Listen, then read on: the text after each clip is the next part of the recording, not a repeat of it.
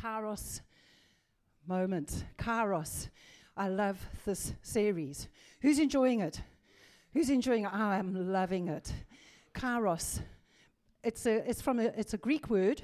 In the Greek language, you have two words for time. One is chronos, in which we get the word chronology, chronological. Chronos, that means like your minutes, your hours, your seconds, your weeks, your months. That's a chronos. But there's another word for time, and it's called kairos. And it is a favorable moment for decision or for action. It's the moment that we're in. This isn't just a theme. Okay, this isn't just a sort of a hope and a wish. Well, I hope this is right. No, this is an opportune moment that we are in right now. And we've been covering this for a number of weeks now.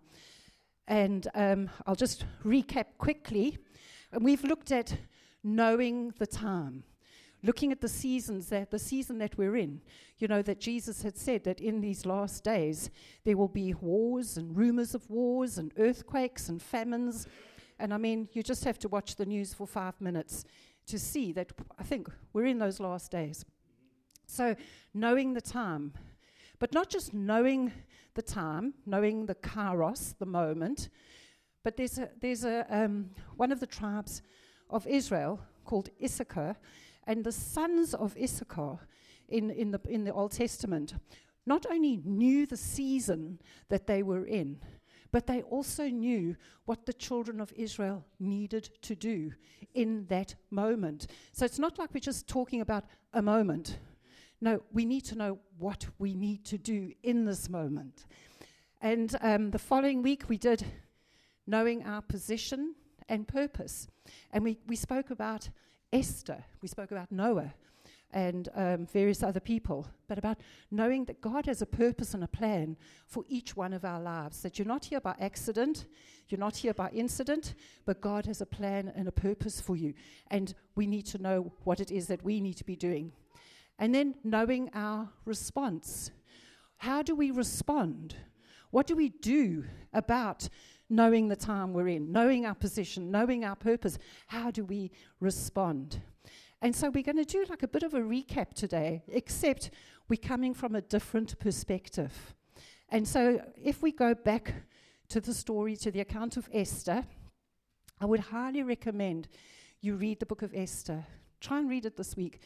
It's a short book, 10 chapters, I think it is. It's a short book, but there's so much in there. But the account of Esther is about this orphaned Jewish girl who was living in Persia. And the Persians were a nation who despised the Jews. So she was living in a very uncomfortable situation. But through a series of events, there's a whole series of events, but Esther was chosen by the king to be his queen. And as a result of that, God used Esther to deliver the whole family, the whole tribe of Israel that were exiled in Persia at the time from total annihilation, because a decree had been set out by the king that they all need to die. But through Esther's bravery, stepping up, speaking to the king on behalf of all the Jews living in Persia, they were saved. And now I just want to give a little bit of context about this. Now, there's uncertainty about Esther's age, about when she actually became queen. But basically, she was orphaned from a young girl. So both her parents had died. She was raised by her cousin Mordecai. And but the time between being orphaned and then becoming a queen was about 30 years or more. Most likely more, okay? But in a moment, in a kairos, in that God-ordained moment, Esther went from being this orphaned Jewish girl to being queen of a superpower. In a moment. So Esther, in the grand scheme of things, experienced, which is my title of my message, a suddenly. She experienced a suddenly. After being in the wilderness, so to speak, for 30-something years, she had a kairos moment, and she became queen. And I think, you know what, sometimes we can have misconceptions about royalty.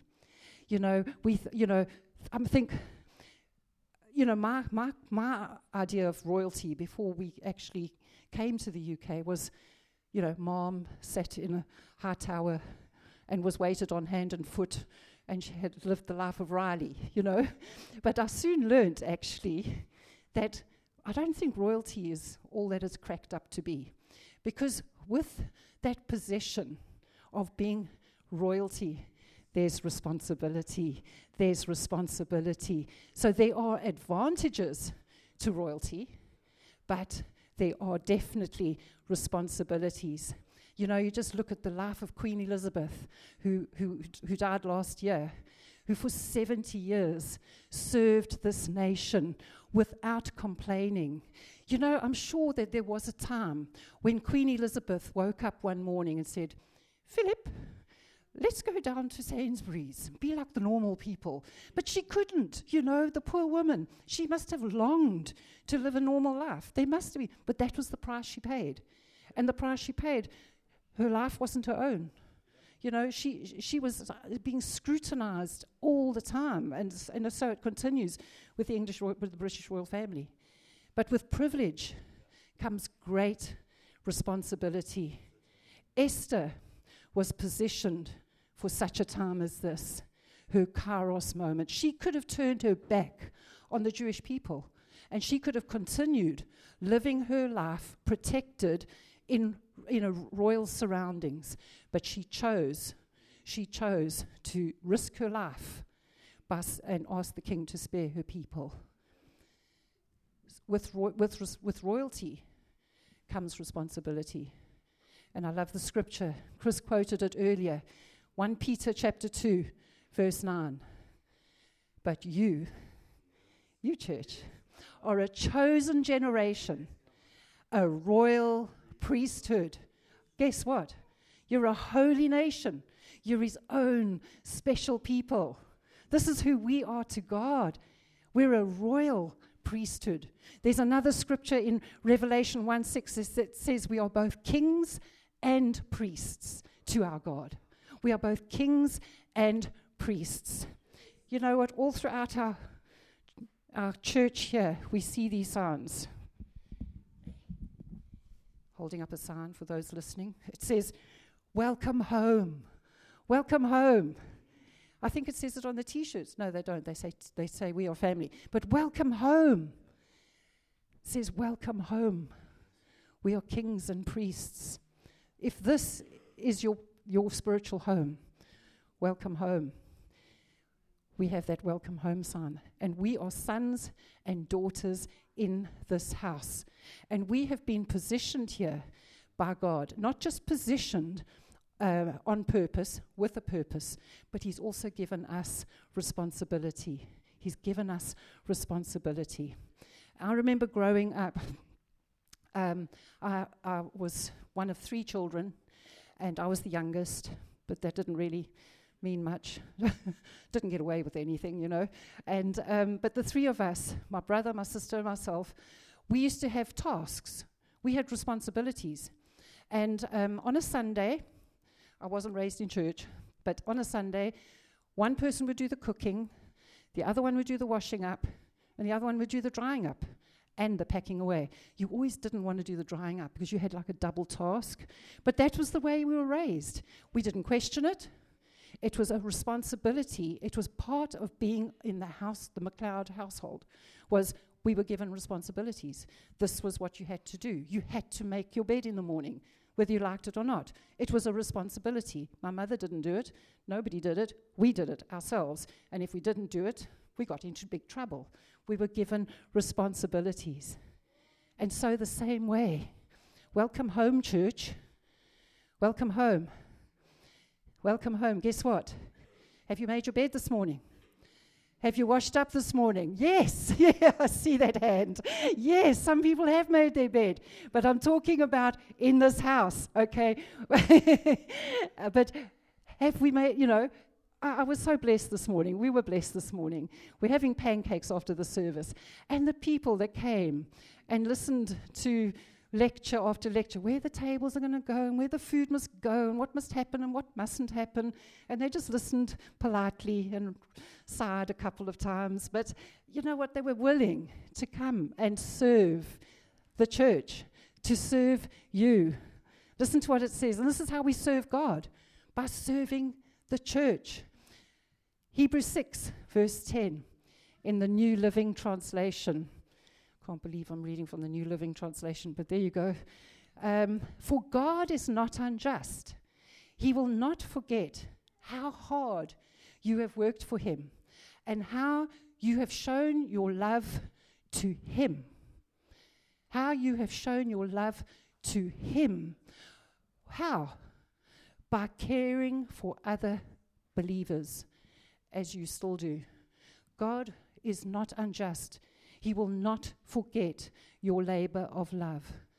And how do you show your love to him? By caring for each other. This is how we show. This is how we take responsibility, by loving one another, by encouraging one another, by feeding one another, by serving one another. So that was the story. That was the bit of a background about Esther. And then we also went on last week about Nehemiah. Nehemiah was a trusted man of influence. He was the king's cupbearer. And he used to have to test the wine for the king. So he was in close proximity to the king. So Nehemiah lived quite a royal kind of life himself. He benefited from living within the palace. But while he was in the palace, being the king's cupbearer, he had news that the walls of Jerusalem were lying in ruin and had been for 152 years. And look at his response. Nehemiah 1:4. It says, "So it was, when I heard these words about the state of the walls, that I sat down and the clock fell off the wall." A Kairos moment. I sat down and I wept. Don't worry about it. These things happen, eh? But I sat down. For those who were sleeping, aha, I see you. But I sat down and wept, and I mourned for many days. I was fasting and praying before the God of heaven. Now, this is a guy, he's living in Persia, 800 miles away.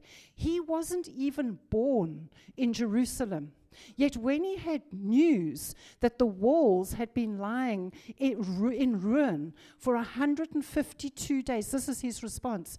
I sat down and wept and mourned for many days, and I was fasting and praying before the God of heaven. Nehemiah's heart broke for Jerusalem.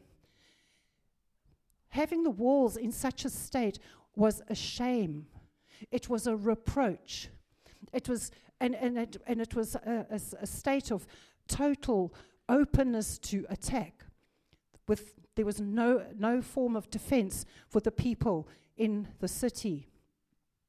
It's a bit like watching the news nowadays. You know, when you see what's going on in the Ukraine. Man, you watch that stuff, your heart breaks. When you see the devastation in Turkey and Syria, the hardship that people are going through, it's terrible. And this is how I feel at times, that I could sit down and weep and mourn for many, many days. But I love his response. We're not going to go there, but I'd encourage you to read it in Nehemiah 1, verses 5 to 11. Nehemiah prays this prayer of repentance. This prayer of repentance.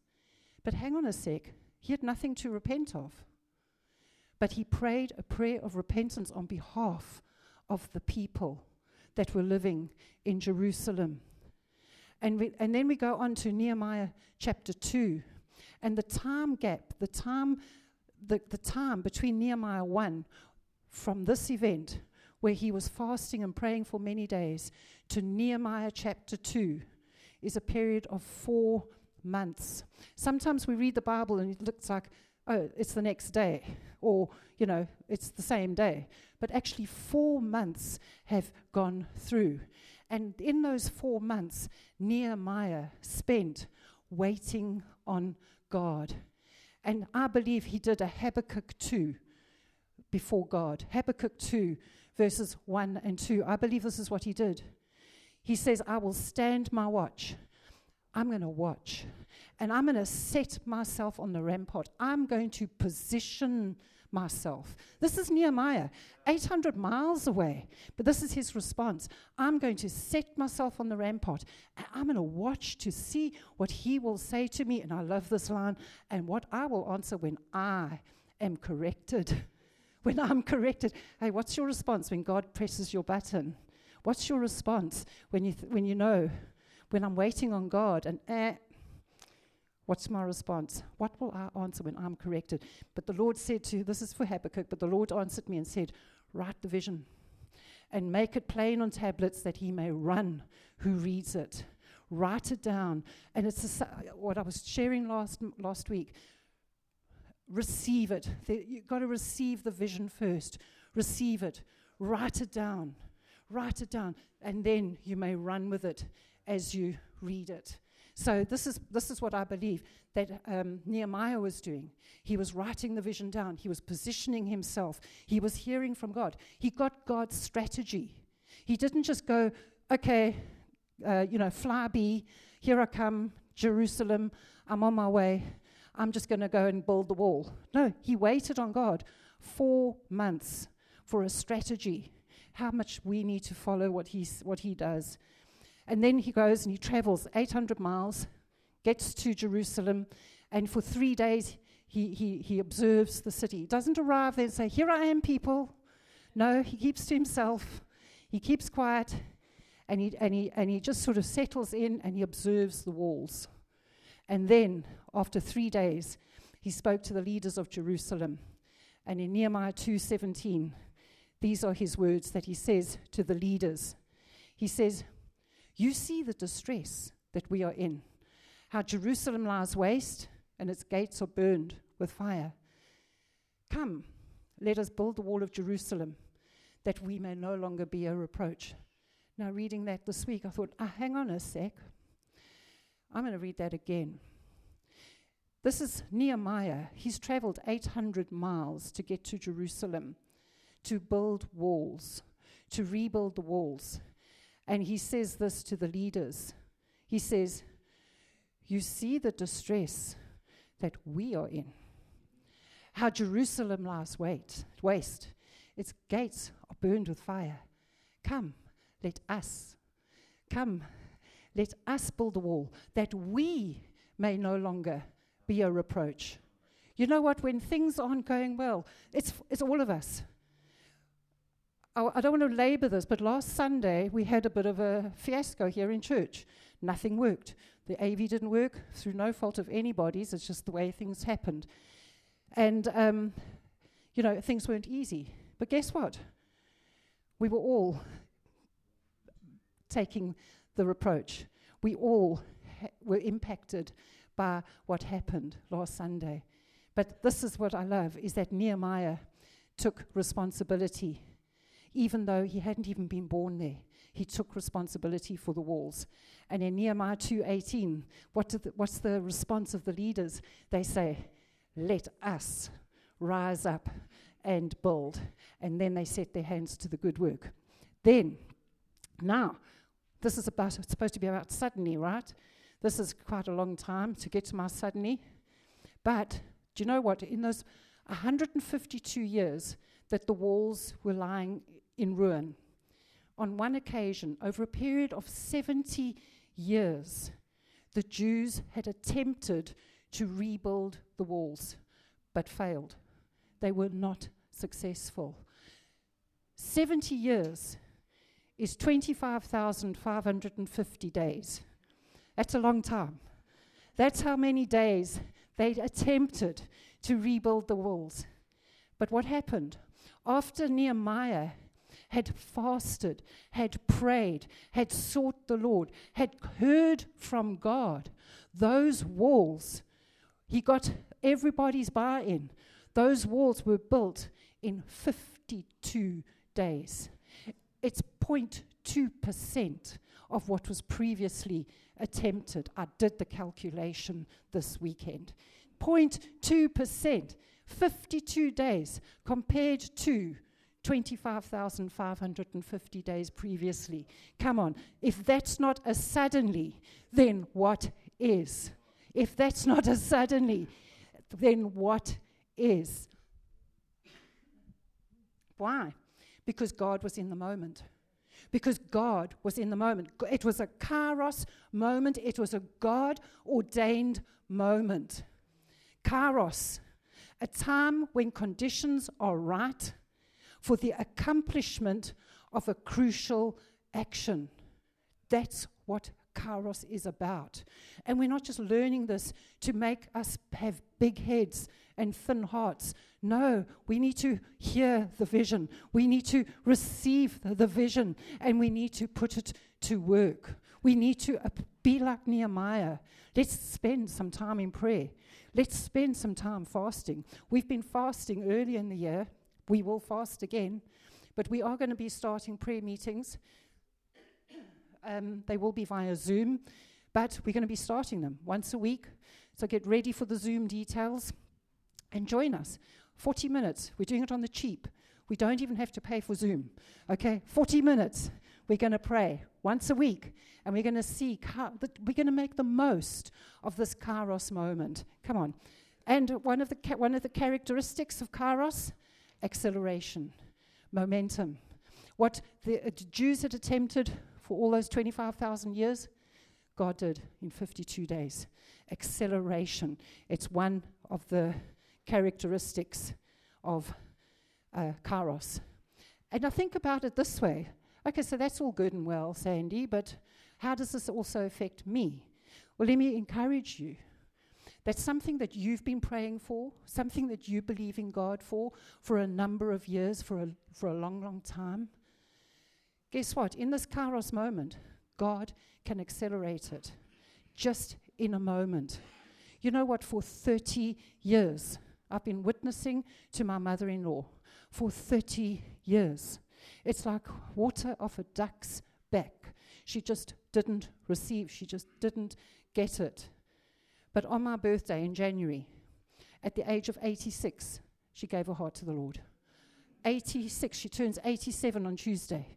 Just made it before her 87th birthday. She's saved. She's saved.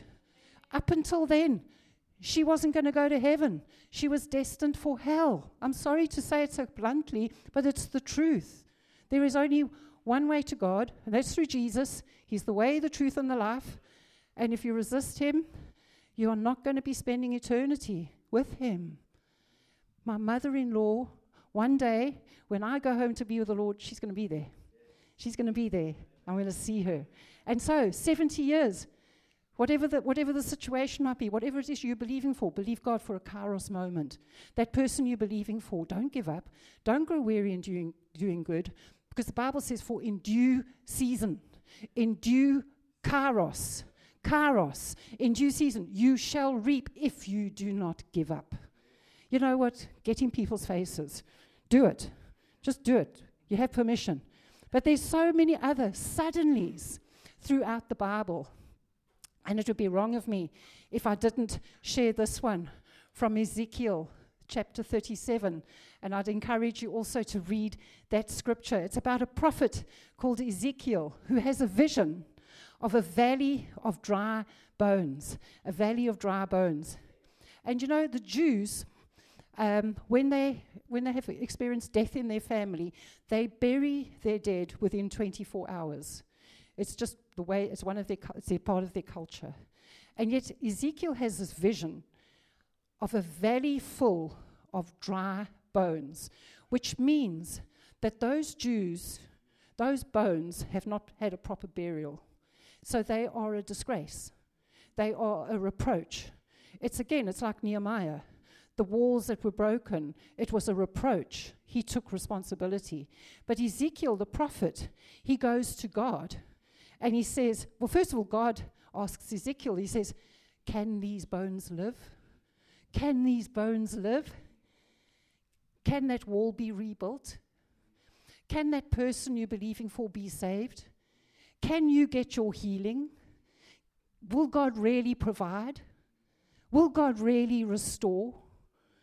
And Ezekiel's response is, oh God, you know.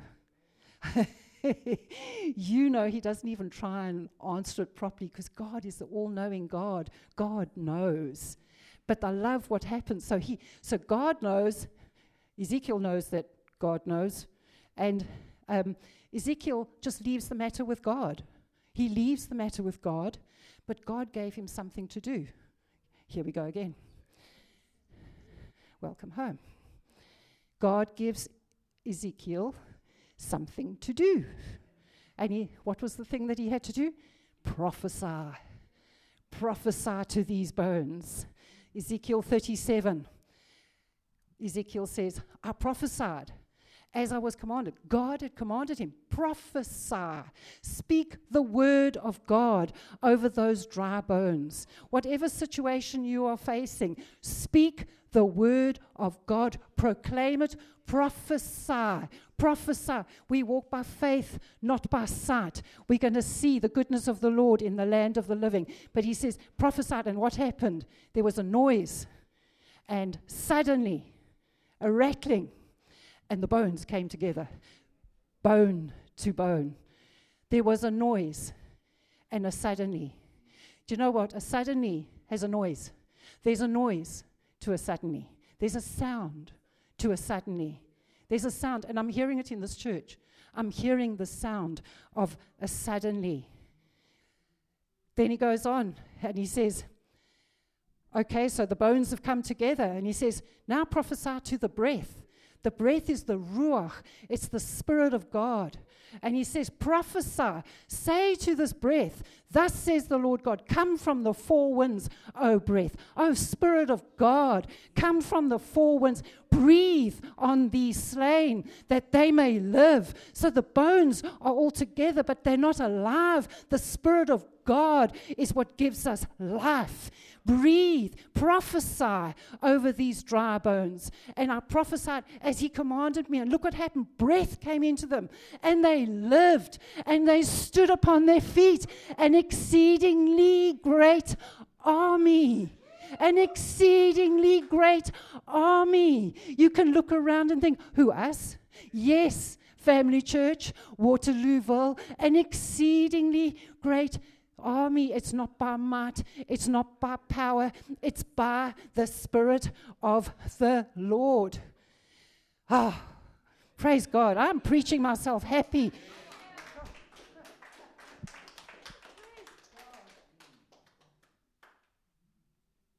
One other, I can't miss this one. Day of Pentecost. Come on. When the day of Pentecost had fully come, when the day of Pentecost, when there was another Kairos moment, the day, it wasn't the days, no, the day, there was a Kairos moment for the outpouring of the Holy Spirit. And so when the day of Pentecost had fully come, and those disciples were in the upper room, this is after the death, burial, and resurrection of Jesus Christ, and the disciples are in Jerusalem. They've gone to Jerusalem where Jesus said, go to Jerusalem and wait for the promise of the Father. And so they did.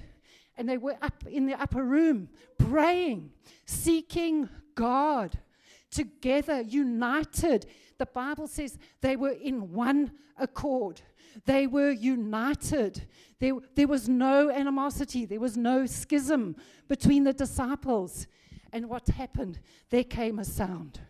There came a sound of a rushing, mighty wind, the Spirit of God. And what happened? They were all, no, there were some. No, they were all filled with the Holy Spirit and began to speak in other tongues as the Spirit gave them utterance. The suddenly has a sound. And the suddenly has a result. The result of that sound was the outpouring of the Holy Spirit. They were filled with the Holy Spirit and began to speak in other tongues, in a heavenly language. Something like that. And I'm not doing to boast, because I don't boast in anything else but my Lord Jesus Christ. But man, when you've received the baptism in the Holy Spirit with the evidence of speaking in other tongues, your life will never be the same. Your life will never be the same. Come on. I want to come into land, but I can't. I'm not going to leave my message. The kids are okay for another 5 minutes. They'll be okay. At the moment, in a place in Kentucky in America, a place called Asbury University, there is an outpouring of the Holy Spirit. There's an outpouring of the Holy Spirit. I've looked up details about this university. What's so special about Asbury University in Kentucky, America? Amy, is anything significant? Never heard of it? Heard of it? Not heard of it? Nothing in particular? But you know what? God has shown up. God has shown up. They've brought the town to a standstill.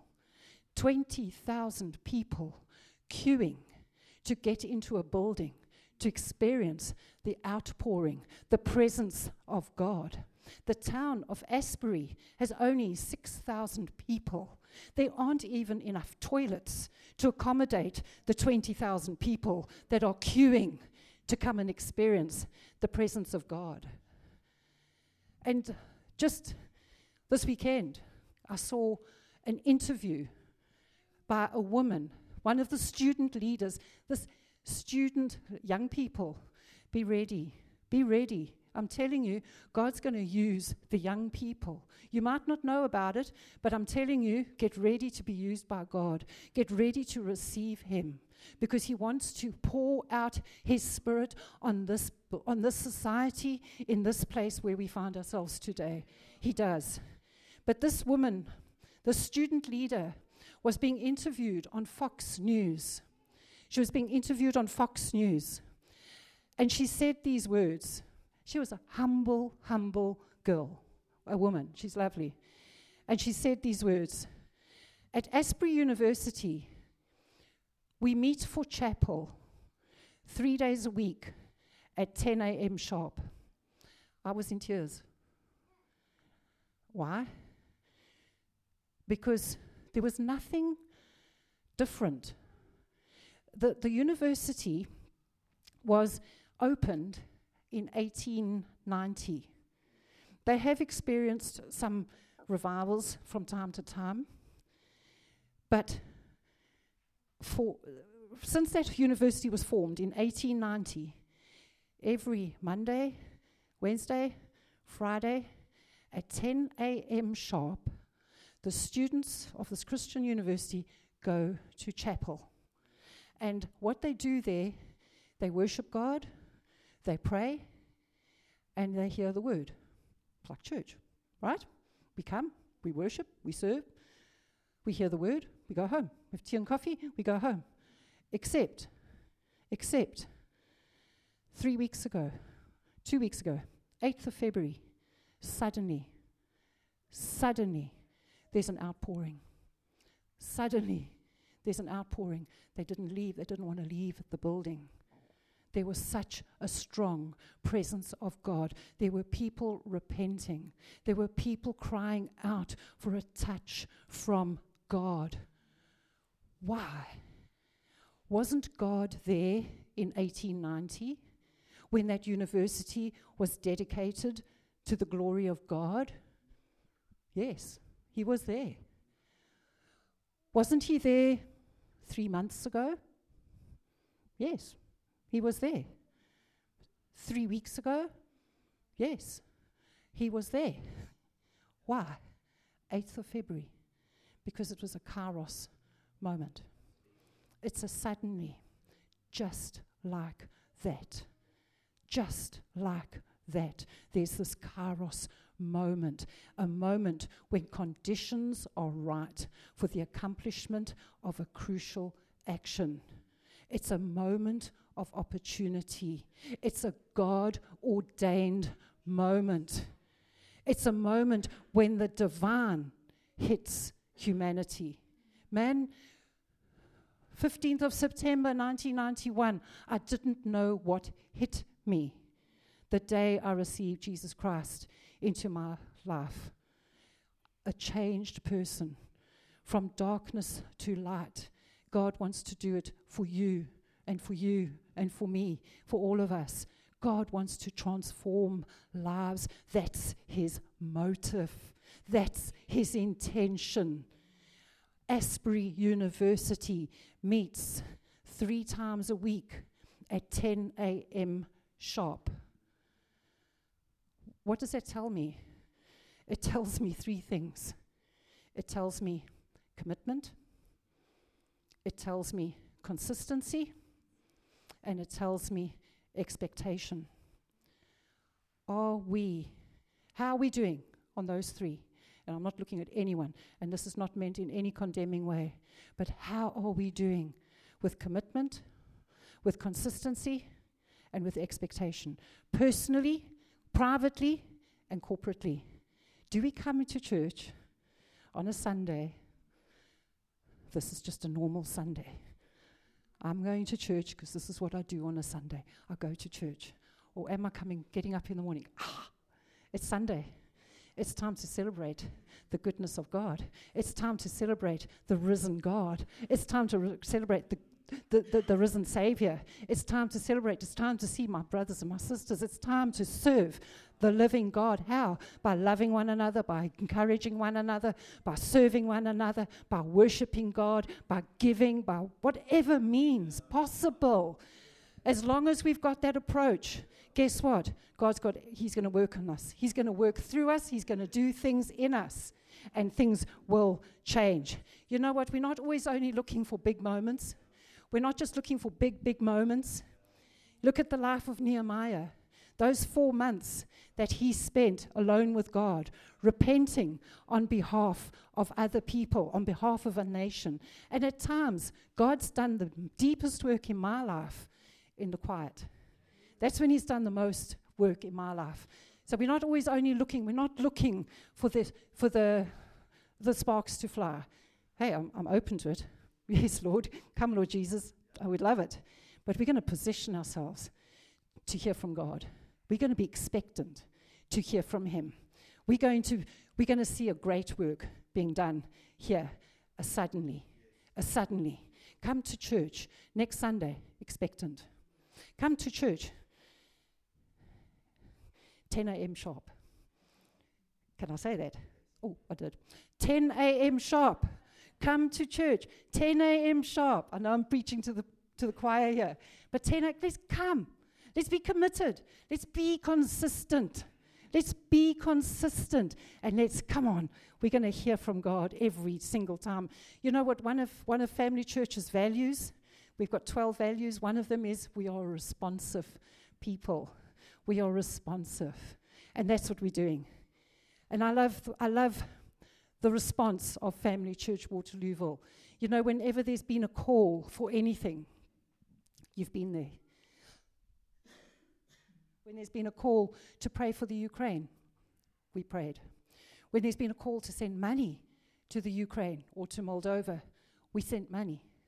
When there's been a call for harvest, man, the table was groaning under the weight of the food stuff that was brought in by the church to feed those that have need. So this is the response. We are a responsive people, and we're encouraged by it. But we're believing God for a year of suddenlies in the lives of everyone who calls Family Church Waterlooville their home, both personally and collectively. Like Queen Esther, with royalty comes responsibility. We are here for such a time as this. Like Nehemiah took ownership for the wall. Guess what? Here's the thing. You see something needs to be done, do it. You see something in the church that needs to be done, do it. Do it. Let's be like Nehemiah. It's my responsibility. Like Ezekiel, he prophesied to the dry bones. He did his part, God did the rest. Just do what God's asking you to do. Like the day of Pentecost, when the disciples were with one accord, there comes that rushing mighty wind. There was an outpouring of the Holy Spirit. Suddenly has a sound, and suddenly has a result. So last week, we created a document, and it says name, frequency per month, and it's got a whole list of things to sign up to, because we need to be prepared for what's coming into this church.